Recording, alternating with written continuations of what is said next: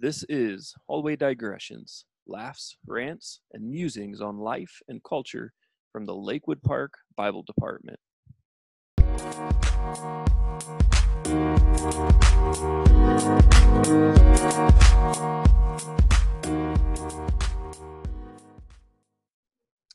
Okay, welcome everybody to episode 2 of Hallway Digressions.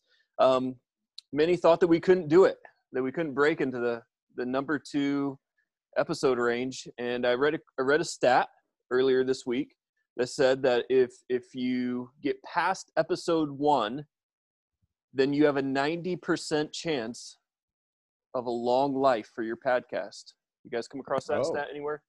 Wow, no. I totally just made when that you up. said episode 1, I was thinking Star Wars. It sounded impressive. I don't know. Once Just you try. make it past episode 1, Star Wars, then Oh, Jar Jar, then chances are you got a 90% if you chance of survive becoming the a pod fan. race, yeah, yes. that goes on. Wait, isn't that the whole movie? Yeah. If you survive the pod race, then you get to look forward to seeing Hayden Christensen play. Oh yes. Yeah. Oh boy. Hey, fellas, you'll appreciate this shout out that I'm going to give to one of our students. So over in the LP Youth Zoom on Wednesday nights, we've been blessed by the virtual presence of one McKenna Stone. Hmm. Yeah, Cool. yeah. So she's been chiming in through the East Coast. And I mentioned we were talking about highlights and lowlights of the last week, and I said that recording this episode 1 was like a highlight of my week. Like I genuinely enjoyed the conversation with you guys in the fellowship, and she said she loved the podcast. So we've broken out of Indiana Wow.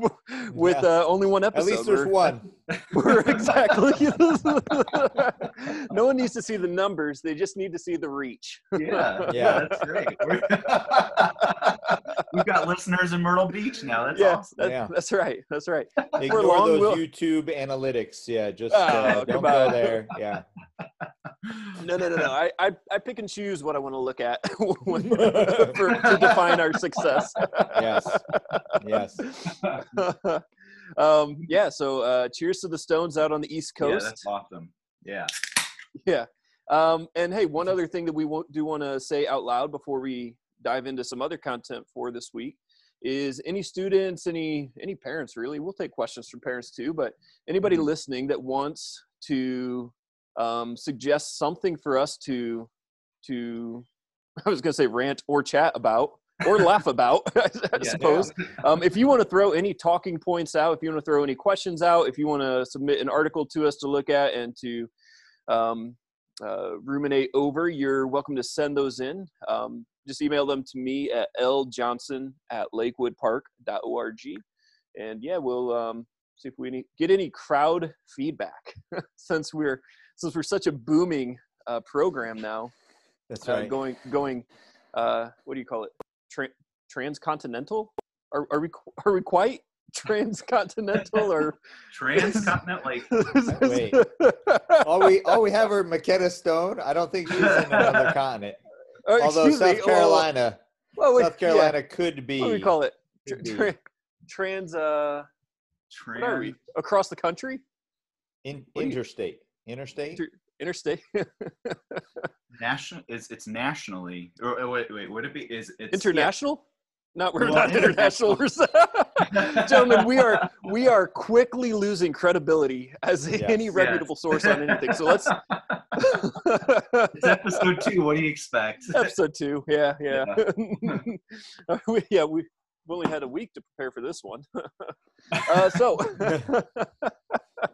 Okay. So how's home life this week? Any updates on what's going on in your homes? Any stories about parenting, marriage, life together with your immediate family? Brett, you got anything going on? Yeah. Well, first of all, so I told you guys, I think I wore this to school once, but just in case you're wondering, like, what in the world? So remember our conversation last week. So Luke, didn't you say you were digressing and going back to your Saturday morning as a kid days, eating cereal? So that's right. My heart obviously resonated with that. So I actually wear this for two reasons. So serial killer, because I love cereal, but we actually, the last two nights. And the double meaning. Yeah, of course. Win-win.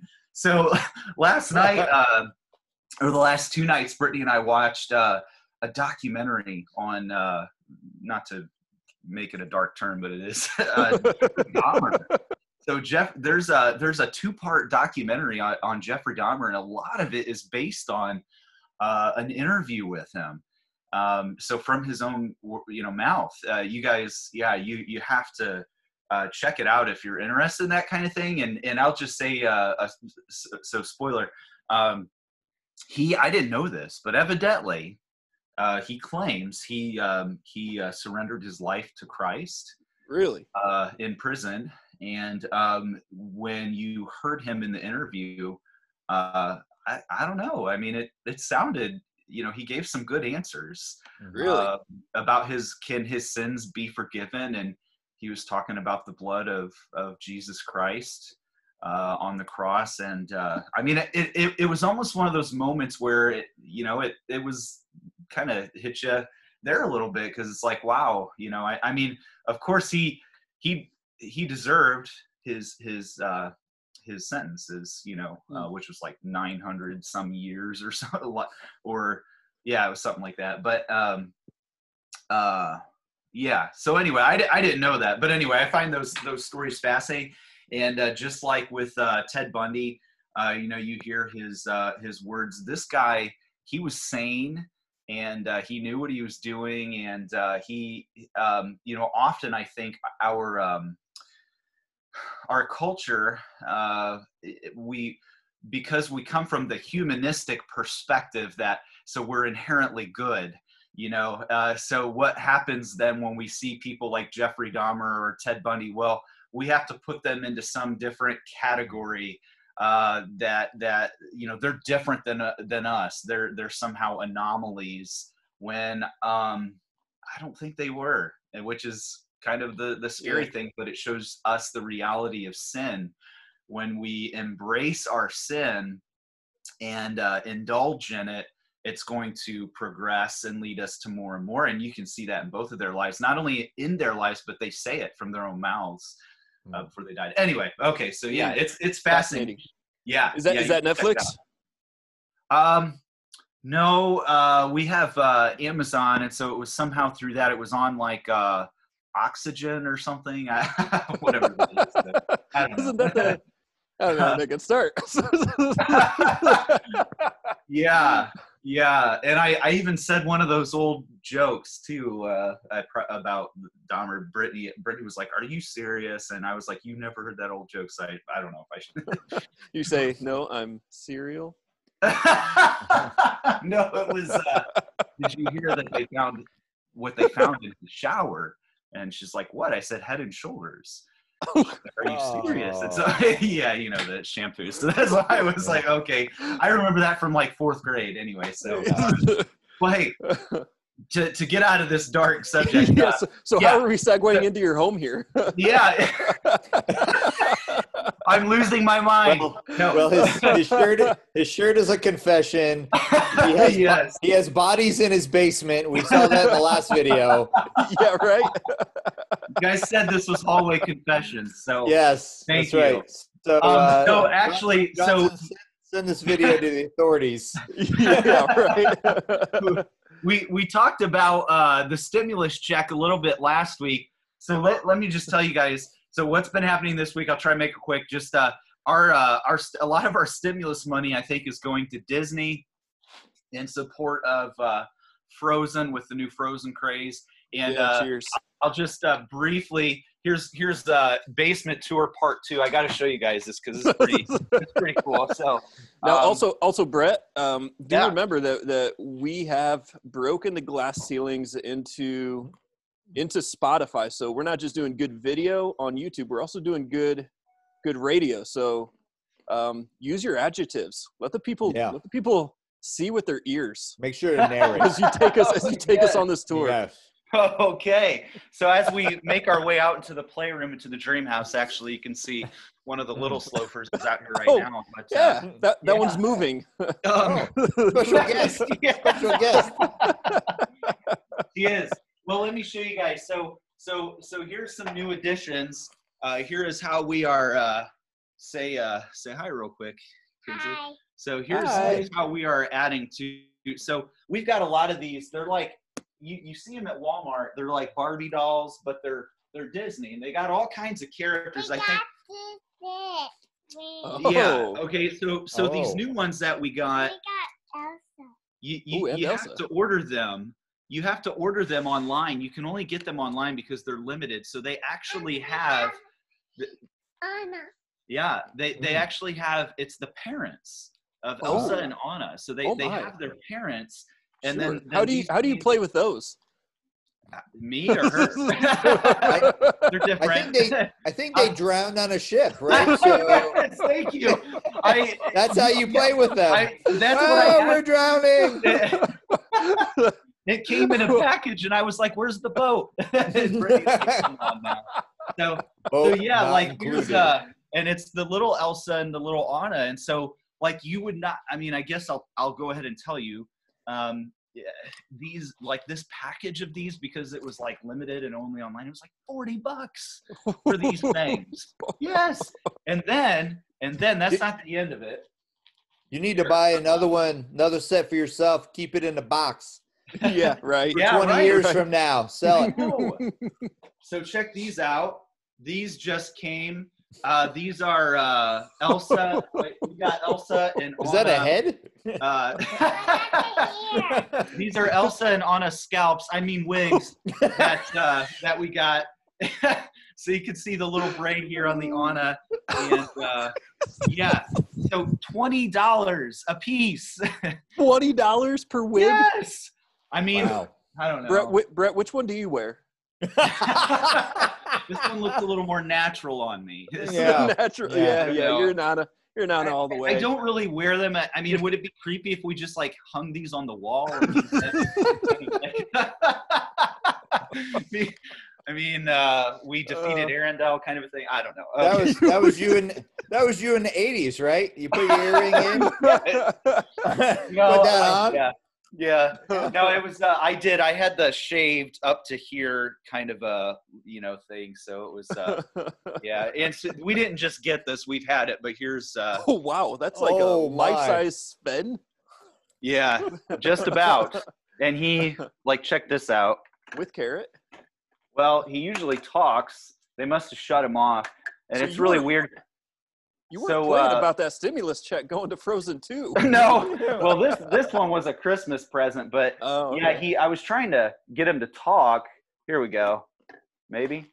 No, I guess because sometimes it's really weird. I'll be like upstairs and nobody's down here and it's all dark and it's like, I need a snack. It's kind of creepy. So reindeer are better than people. Yeah. Okay. So yeah, that's been our week. Okay. So Nick, you wanna compete with that? No, I do not. I have. Wow. You had a normal week. Yeah. It was so exciting because I installed toilets this week. So. Ooh, wow. Yeah, really exciting stuff. But with the family, we've just been like kind of alternating. Every other week we have like a family night together, and so we've been like going back and forth between movies and games. And last week we had like a family hide and go seek in the dark game, so that went on for a couple hours, so that was a whole lot of fun because in our new house we have a lot more places to hide. So and then in the dark you get to bring your kids to the hospital after that, so that did not happen, although we have like all of our picture frames and stuff in the middle of the living room floor, and I still don't know to this day how nobody stepped on those or Oh, wow. broke their That's ankle super- on them, that's or super I don't know. impressive. Yeah. So, Was that in there so you could like hear if somebody was hiding in the living room? yeah, Like I know. you either hear the broken Yeah. glass of the screen. Yeah. That and the bear trap in the other room, you know. And then there's Legos on the floor. In the Yeah, other just room. sprinkling That's right. Legos. That's Yeah. right. This'll get them. That would be all it would take. Yeah, that's a That's good it. idea, actually. Yeah. I'm going to do that next time. Watch out, kids. Yeah. Nice. So toilets and hide and go seek. Sounds like a good week. Yeah. Oh, yeah. I think we Yep. definitely call that a win-win. The two of those things paired together. Yeah. Awesome. How about you, Awesome. Luke? Yeah. So I saw a meme from that Instagram account, The Dad, and he was talking about like quarantine day, like 486. And we may have even said this last time. I don't even know. I can't distinguish between what's real memory and what's not real memory. I can't tell between reality and not. But he said, at this point in the quarantine, the only way to tell time is dark time and loud time.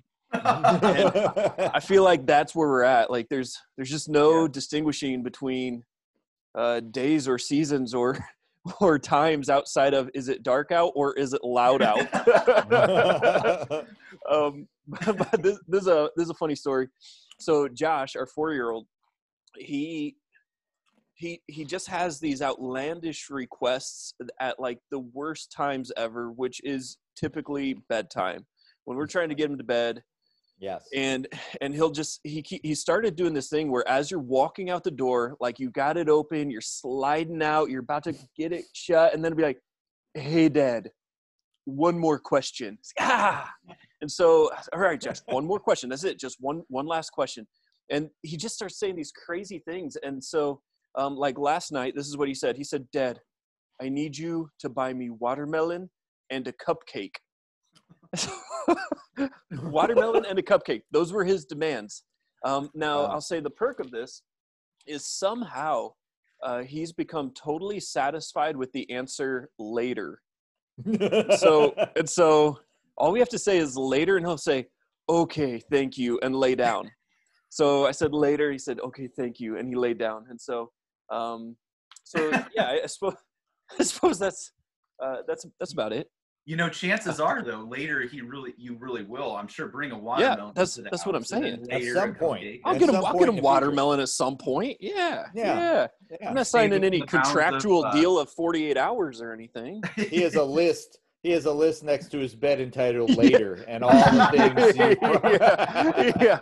One day he'll call it all into account. And Dad, yeah, Dad, this is Nah. what you owe me. now later is now. And then that's when you can start with the IOUs, Mhm. right? So what was that? The old Dumb and Dumber. I owe you. See that one? That's a car. I'm good for that. I'm good for that. And so that's Josh at bedtime. Caleb, so we joked about how we like tricked our boys into forever staying in their rooms, and that's still true. But we have allowed Caleb the ability to use the restroom. So groundbreaking that he can Wow. use the restroom. He's been upgraded overnight. Yeah. So, but he knows that he better not go beyond the bathroom.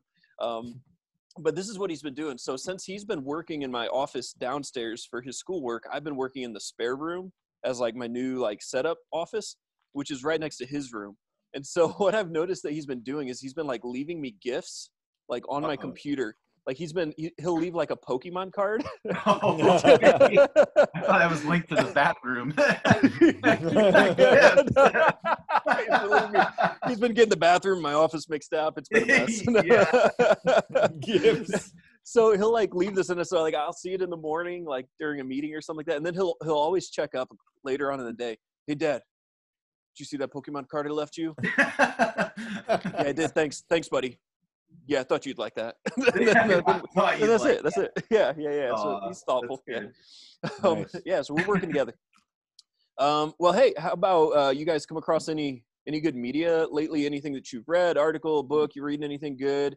You, I don't know, it has the theology of Frozen 2 and doing the next right thing just really been revolutionary in your home. I don't know. I really found the, toilet installation manual fascinating. Was, have you ever done one before? Or was this like, let's experiment and see if this works or not?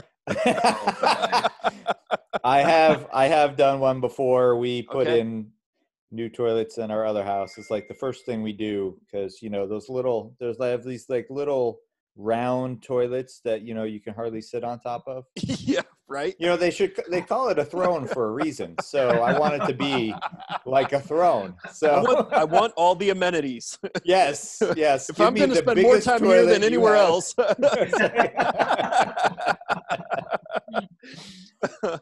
but seriously, speaking of which, where are you sitting right now, Nick? That cushion behind you, that's just throw us off. That's just the added components of the toilet. You have to have a padded seats, cushioned back, cup holder, nice throne, mini fridge TV, next to you, TV in front of it. Get one of those little like TV stands that they have for like your couch while you eat meals or something like that. Get one of those bathroom. These people who are slumming it and bringing their phone into the bathroom. Come on. I mean, you need something bigger than Neanderthals. It's just savages. This is how it looks to be elite. Oh my god. Nice though. But seriously. Oh gosh, I've been reading in the Gospel of Luke, and I came across and I've read it before and I bookmarked it before, but Luke 17 verses 1 through 10 were really just a reminder to me about just our kind of attitudes during this time of quarantine. And, we can be questioning what's going on, what God's doing and all this stuff. So just to summarize quickly, the first part of the chapter, Jesus says that, if your brother comes to you, and I think it's like, if he sins against you, multiple times, I forget the number he gives, some outlandish number in a day, you are to forgive him. And the apostles, they're like, oh Lord, increase our faith. And like, you can get their mindset like, listen, if somebody is doing the same thing and hurting me in the same way, multiple times a day, I'm going to be like, yo, dude, you don't really mean this. Yeah. And, but the apostles got what Jesus was saying, and he's like, you're supposed to forgive. And they're like, we don't have that kind of faith. I mean, I don't have that kind of faith. Like, that's ridiculous. And then Jesus responds. It's very interesting. He says, he tells a story about, if a servant is out, planting and harvesting or working in the field, and then he comes in, will you ask the servant to sit down at the table and eat first? Or will you ask him to do what he's supposed to do, to prepare the meal and do all that? And he says, so will you do, because basically that's what's required of you as servants. And so it's very interesting that, how often we become, privileged, we think, by how God is supposed to respond. And then Jesus says, listen, when you've done all the things that were commanded to you, you're going to say, we're unprofitable servants. We have done what our duty was. And I thought that was interesting, because oftentimes we can, judge God and say, God, what are you doing here? This is crazy, and have all these expectations for what God's supposed to be doing. And Jesus says, listen, you're just servants. You're going to be saying, I'm just an unprofitable servant. And so it's a good reminder to me, just as we go through this time, that, you know what, I don't deserve anything, and whatever I get is gravy. So. Wow, that's good. That's really good stuff. I like that. Brett, how about you? Yeah, that's really good. Mine was from just some stuff I'm reading outside. of the Bible. I'm reading in the Psalms right now for devotions, but I shared with the students that I've been reading through this again, Darwin on Trial by Philip Johnson, and if you've never gone through it, it's an excellent book. He just passed away, I think, like a year ago or within the last year, but he was kind of one of the early leading intelligent design proponents, and he was a lawyer, and so that's why he calls it On Trial. He treats it as a court case, but thorough research, very, very good. This was something interesting that I had never come across. So I've been through this. Was by the way, this one's special to me because it was the first book on apologetics that I ever got on creation and evolution and stuff. So really helped me out immensely. A lot of it I didn't understand when I first read it, because this is a long time ago, and now I can understand it a little bit better just being in the literature, after all these years, I guess. But there's the other stuff I still don't quite get. But anyway, so yeah, this was really cool. So he was saying how natural selection is actually a tautology. And so I'll read what that is here in a second. Many of the most prominent neo-Darwinists have written at one time or another that natural selection is a tautology. It's really just a way of saying the same thing twice, which is interesting. In this formulation, the theory predicts that the fittest organisms will produce the most offspring. And it defines then the fittest organisms as the ones which produce the most offspring, so, which I never realized before. And he's got quotes of leading Darwinists in history, J.B.S. Haldane and Ernst Mayr, even George Gaylord Simpson, even talking about how that's what it is. The fittest organisms produce the most offspring. Okay, well, define fittest organism, the ones who produce the most offspring. So it's very interesting. And so yeah, I found that, like I said, fascinating. And another thing too, I guess, it doesn't matter how fit you are as far as, if I can fly or I can do something that the rest of my species can do. I could have certain traits that make me more, what do I want to say, athletic or whatever, but it's not going to matter unless I produce the most offspring. So I don't know, found that pretty interesting. I'm going to end up, we're talking about creation starting next week with the sophomores, and so I'm going to put some of that in there. So anyway, so that's I find it interesting very often when it seems like when you're reading stuff about naturalistic evolution and Darwinian theory, and the experts say and they say, we always talk like that. Once you start reading the stuff, it's like, wow, there's some big words being used, some impressive language being used.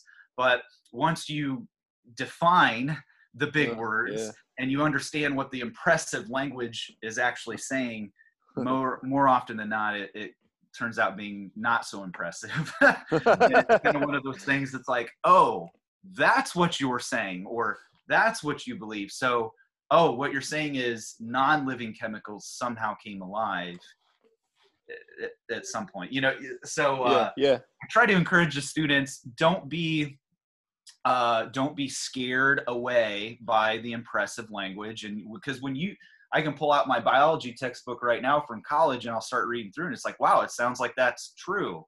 But then when you kind of start to unpack it, it turns out being something that's more like a fairy tale. So anyway, and we're all teachers, so we all know once we start getting confused, we just use big words that our kids don't understand. Exactly, and say it with a confident and passionate tone, and expression. Just a pretentious chuckle. That was cute. One day you'll understand. Some big words, and then we go read an article to figure out what the writing answer is. Yes. I'm kidding. You're going to be using those big words soon, right, Doctor? Oh, that's right. Yeah. Congrats on that, by the way. Yeah, thanks. So next week you'll have your pocket watch and so that's right. your pipe. So, and I don't know if you saw this on the post. So I update my my schooling information or whatever with the going to the doctoral program or whatever. The first response is Dr. Tiberius Ratza. I saw that. The man, the myth, the legend, Old Testament thoroughbred out of Grace, and a friend indeed. And he was the first to comment, and his comment was, "Really?" ? Now, that the inflection obviously is perceived on my end because it was just letters. It could have been really, but also my first read of it was like, really, like, oh man, maybe I'm not ready for this. Really, like, it was really like, what's happening to my school? Like, they let you in? Who are they letting in here? Yeah, this one didn't come through my desk. So yeah, so fast. So I've been reading. And when I say reading, I don't really mean reading with my eyeballs, but listening on Audible, an audiobook, Huxley's Brave New World. And that's one of those classics that I've read a bunch of articles about, but never actually read myself. So I was like, oh, it was free on Audible for like their, their like educational store or whatever, where they have like free classics. And I was like, I should give this a run because I've read a lot of articles. I feel like I've got the general gist of it, but I feel like I should just do this. And when better than now. So it's just really fascinating because the slavery of people doesn't come through fear. It comes through pleasure. And by keeping people addicted to the pursuit of pleasure, they remain enslaved to the system. And there was one article that I came across where it was 1984 versus Brave New World, is which one seemed to be the more prophetic cultural assessment or whatever. And they were talking about how we seem to be a people who have succumbed to the enslavement of pleasure rather than fear of like the system or whatever. And so it's been really fascinating just to think about that, to think about the culture that we live in which we just have so much, and everything just by a click of a button through Amazon, and it's there in 2 days. And if it's not there in 2 days, then we've been we're suffering.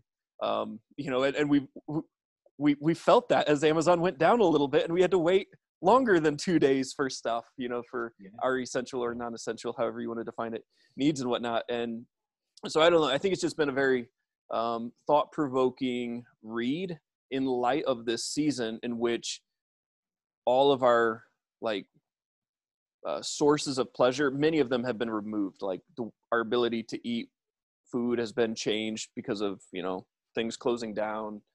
So it's been interesting. It's been an interesting read, and I'd recommend the free listen to anybody listening on Audible. So.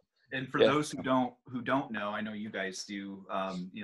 Huxley was an atheist and a very honest one. I would say, and not that I'm suggesting if you're an atheist you're dishonest, but what I mean by that is he truly understood most of the implications of his atheism, I would say, and where that leads as far as morality goes. I don't have it right now, but I can remember in some of the Nick, you remembered some of the summit material for Bible 12. There was a quote by him and his honesty about his atheism and one of the what do I want to say? One of the strong or what made it so attractive was its freedom then in the area of sexuality. Or you can probably think of which quote I was thinking. It was he had stated it very well, and I was like, wow, at least he's being very, he's thought this through and he gets it and he understands it, rather than I just don't believe in God. It was kind of like the Madman poem or whatever, right? He understood the implications of the atheism and how, even though he still wanted to embrace it and go with it, he understood it was going to cause some problems for society and culture. But so Huxley, he's I remember reading that back. I think we had to read it at Taylor. You didn't read it at Taylor, Luke? No, but I didn't finish it Taylor either. They shut down before I got out. So Okay. I may have not gotten to that class or that level. So. Okay. So yeah. So let's transition into the main event here with the overwhelming amount of time that we have left. So I don't know. I guess I've just been thinking a lot about, like, the ways in which the church might be impacted by this quarantine virtual church season. And so, yeah, so I thought I'd be interested to hear from you guys and for us to think together. In what ways do we anticipate this quarantine virtual church impacting the church? And is there something to, like, a theology of proximity, a theology of being close together and being physically present with each other? Is there something there that we need to be talking about? Is there any reason that people shouldn't just go on just watching something on their screen through their church on Facebook Live when we're able to meet together? So maybe just some initial thoughts from you guys on that, and maybe we can dive into some other questions as well. Yeah, or thoughts about it. Yeah, I think, as I was thinking about this, I think that what we're doing right now with, virtual church really is what a lot of people have always done in person. I don't think the mindset is really all that different. They attend for the show on Sunday and then, bolt for the door. So now people, tune in for the stream and then shut off the TV or shut off the phone. And it's kind of the same kind of mindset. I'm there for the performance and the performance is over. Okay, I'm done. But I think something is, and I think, well, I hope, let me put it that way. I hope that we're realizing that we miss something when we don't connect with people. That there's a reason why we're calling it, virtual church, that it's simulated church rather than the real deal. And because church isn't, as you guys know, church isn't the service, but the people. And so without the interaction of the people, it's really not gathering of the church. It's virtual church. So it's a virtual gathering rather than the real thing. And so I think to not go back to meeting in person is to settle for, a shadow of reality rather than, the real substance, to accept something that's, virtual reality rather than, what we really need and want. Yeah. That's good. Those are really good thoughts. Really good thoughts. How about you, Brett? Yeah, I think appreciate that, Nick, and hearing you say that. It's really, I guess, I'm thinking of somebody who, like you said, they always do that, and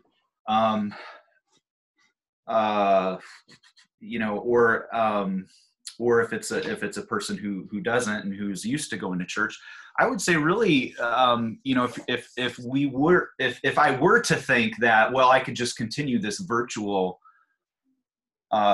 church, it's really a lot like what we're experiencing with school in the classroom, isn't it? For at least for us, for students or for teachers, we see there is just an element that's really missing there. And my goodness, on Facebook, I see it all over. I can't wait to get back. I miss my students so much, and I can't wait to get back to normal and all this. Well, if that's going to be the case with things like school and the classroom, of course it's going to be like that with church as well.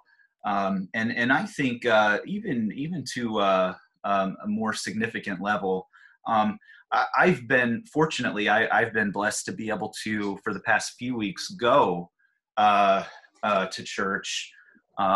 Because we're just defying the law. No, I'm just kidding. Fortunately, we are able to meet at our secondary place in Churubusco, and it's our building. We don't have our normal services there. We meet at the school, but we meet at our building. There's about 7 of us, and we stream the service. And I wasn't doing that for the first few weeks that we had to start doing that. And of course I missed it, but I didn't realize until I got there, and I was there with even just 7 people. I was like, man, when I left, it was like I needed that. I needed that to be in, even though we were distancing, but there was really something that I realized I had been missing. And I think when we're away from church, it sort of subtly, maybe if it's the right word, desensitizes us to that need that we actually all have or should have in the body of Christ. And that's to be gathering together, and to there's just something about it that's different than worshiping on your own or whatever. Yeah. That's really good too. So when I started thinking about this, I suppose it kind of came in a couple different waves, and each wave kind of had like a different angle to it. But so I was thinking about, like, what is the role of physical touch and physical interaction that we experience, like, outside of church and the gathering of people.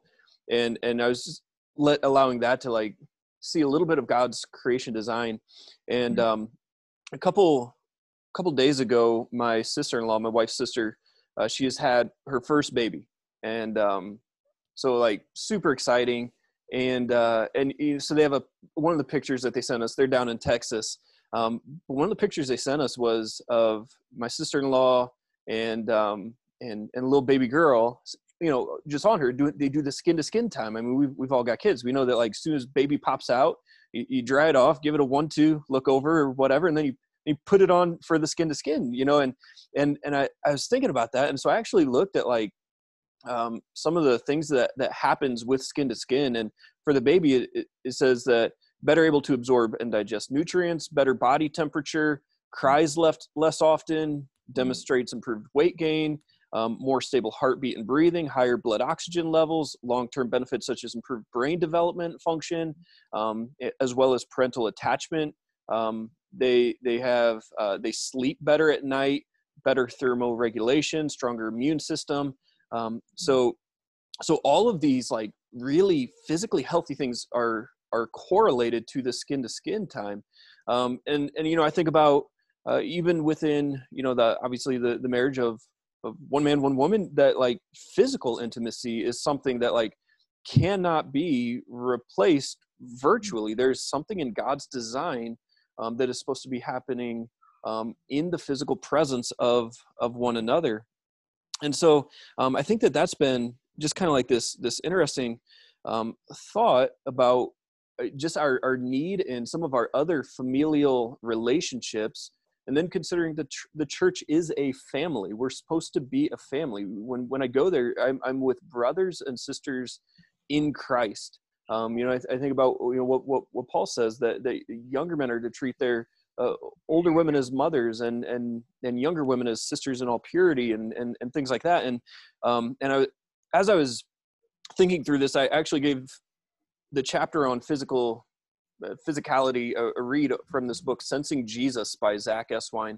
I read it years ago when it came out, but I thought I'd read it again and check this out. This is one of the things that he talks about, the role of physical touch within the family of God, and the need for it to be there, obviously, like, appropriately.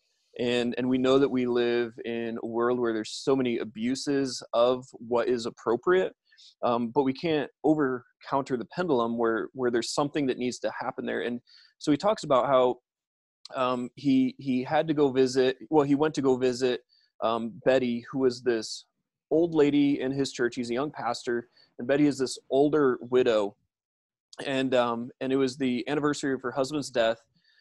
He died 20 years before her. She asked if we could sit and talk for a moment. All of a sudden, the dam broke and the tears poured through. She crumpled into a small couch there in the greeting area.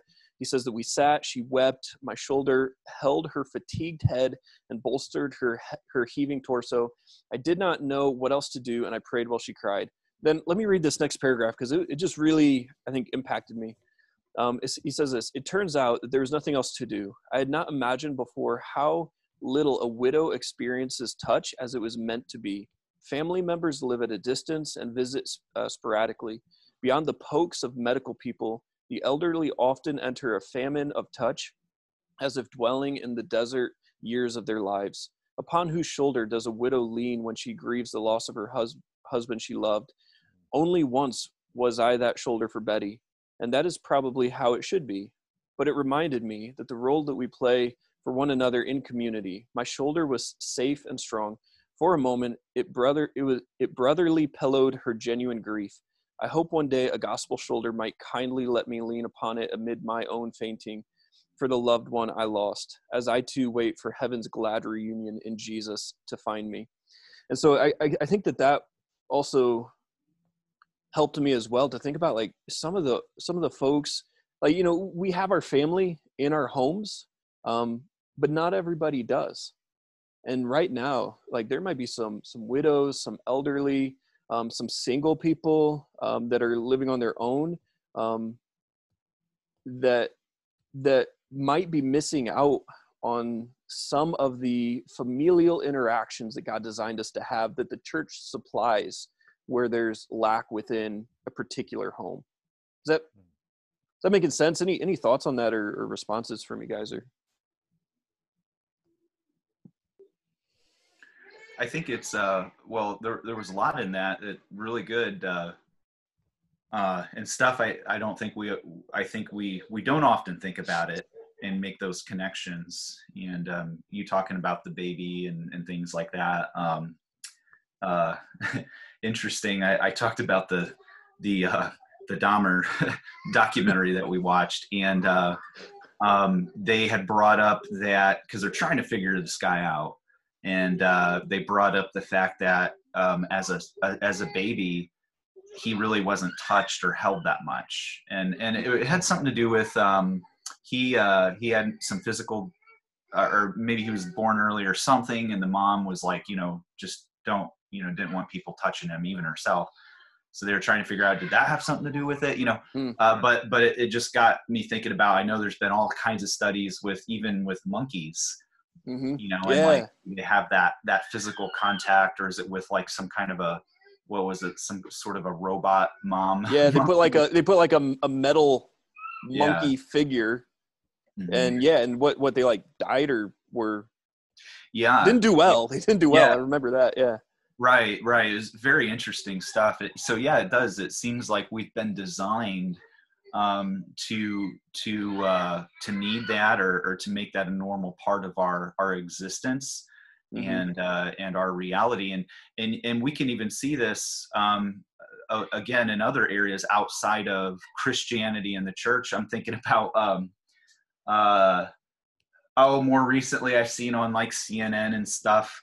There's people that are standing, well, not right now because of COVID, but there would be people like standing outside on the sidewalk in New York, and it was like free hugs for LGBTQ people or something like that, free dad hugs or free mom hugs, and like people thought, oh wow, that's really great. And I'll be vulnerable again here for a second, but I even in my own life, let's say in the past, Brittany and I we got into a fight or something, and it's cold shoulder for a day or two or whatever, and there isn't a lot of that physical touch. And I think I'm okay until either one of my girls comes and hugs me, or until the next time Brittany and I hug, and then it's like, wow, I needed that. It was like it did something. It was like, oh my goodness, I missed that. It's weird, but I don't know, just from my own personal experience. Yeah. Huh. That's good. Yeah, and I think even as I'm thinking about what you were saying, Nick, as well, just the fake virtual is not the real thing. It's an alternative. And just how we're still able to like manipulate our backgrounds on Zoom, and put I was looking at Zoom backgrounds actually during some of my office hours, and Zoom, their website, they offer a bunch of backgrounds that are like clean, polished offices and stuff like that. And it's just like creating that facade that's not the real thing. And how we still have the ability to like present ourselves in an inauthentic way, yet when you're together in real proximity, you can't do that. I mean, even with like sharing a common bad smell together is something that's like experienced together, you know. And Right. and so the screen distances you. So if you smell a bad smell, if you smell a bad smell or whatever, we are disconnected because we're not sharing even the common smell together. And so I think there's a lot of facets to this, and to the authenticity, the real shared experience. Even, you know, I But mean, it's we work with people, and you yeah. guys, I mean, you know that when you sit and you're talking with someone, with a student who's struggling, you see more than just the words that come out of their mouths, or you know, whatever their scream. You know, you see the leg that keeps bouncing up and down, you see the hands that keep fidgeting, you see, you know, the flushness in cheeks, you see all of those things that you just can't grab through a screen as easily. And so you're less able to really, I think, interpret and discern and be able to lovingly minister to people in it. Yeah. Nick, you were going to say something? I was going to say, and that's incredibly difficult. You know, virtual is easy, as you said. You know, we can manipulate the background, show people what we want to see, Mm-hmm. what we want them to see. But man, think about how many people really, really know me and Yeah. know the inner recesses of my mind and my heart. You Mm. know, and who really knows that? I mean, my spouse, you know, maybe my kids as they get older. But man, to think about that, I mean, that is terrifying for most of us to be that open and that vulnerable. I think Mm. is incredibly. I'm speaking for myself, I probably, but I think for many people as well. I mean, that's incredibly difficult just to bear ourselves open and allow people to see into that. Um, Yeah. You know, Yeah. I Nick, I don't remember when this came up. We were at school, but we had been talking about something that had come up about just sort of this rise of anxiety issues in our culture and in the world today, and a possible link between um, so much use of social media and how Mm. that seems to be taking the place of real face-to-face relationships, in-person Mm. relationships. Um, I and would say media in general. Mm-hmm. what's that? I would say media in general. Yeah, That yeah, media screens in general lead to, you know, more our brain being, you know, overstimulated and lead to that, you know, that anxiety that has been produced with it. So not even I would say the social, I would agree with you that the social aspects, you know, where we can just worry about what people think about us on social media, but also you combine that with media and what it does to our physical brains as well, I think contributes to that anxiety. yeah, Mm. yeah, and it does it, and it makes you wonder, and I'm sure there's probably studies on this, but maybe a lot of the anxiety comes from we're so used to that safe safe virtual reality, and then when we get out into actual reality, is where the anxiety comes, and having to be in school, and to have people really see you and Mm, just be around. So sort of the social anxiety, um, uh, and then Mm. having to get up and speak in front of the class or whatever. You know, it makes me wonder if getting so used to the virtual and the social media cripples us mm, than when it comes to right. actual reality. And if that's true, then that would seem to indicate that that's not right to be lacking of that real physical Mm. uh, Yeah. in-person relationship. Yeah. That's a good insight. Yeah. Yeah, that's really good. It's really good.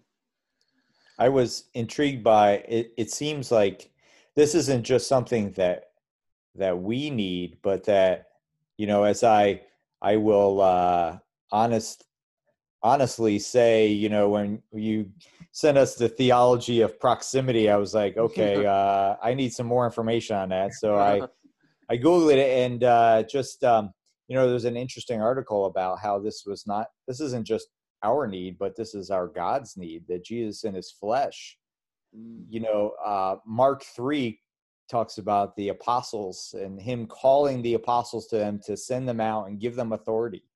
But the interesting thing about it is a very quick statement, and it says, and he called them to be with him and to send them out in authority. So it's interesting that that Jesus also valued, right, them just being with him, and that presence and that relationship of just being together was really interesting to me. Yeah. That's really good. No, that's really good. And we see Jesus calling his disciples to be with him, but then, I think of just all the times that Jesus healed. We have occasions where he would heal from a distance, from afar. He's God, so we know that he can do that. But how many times do we see him touching the eyes of the blind person, touching the ears of the deaf person, touching the leper in his healing process?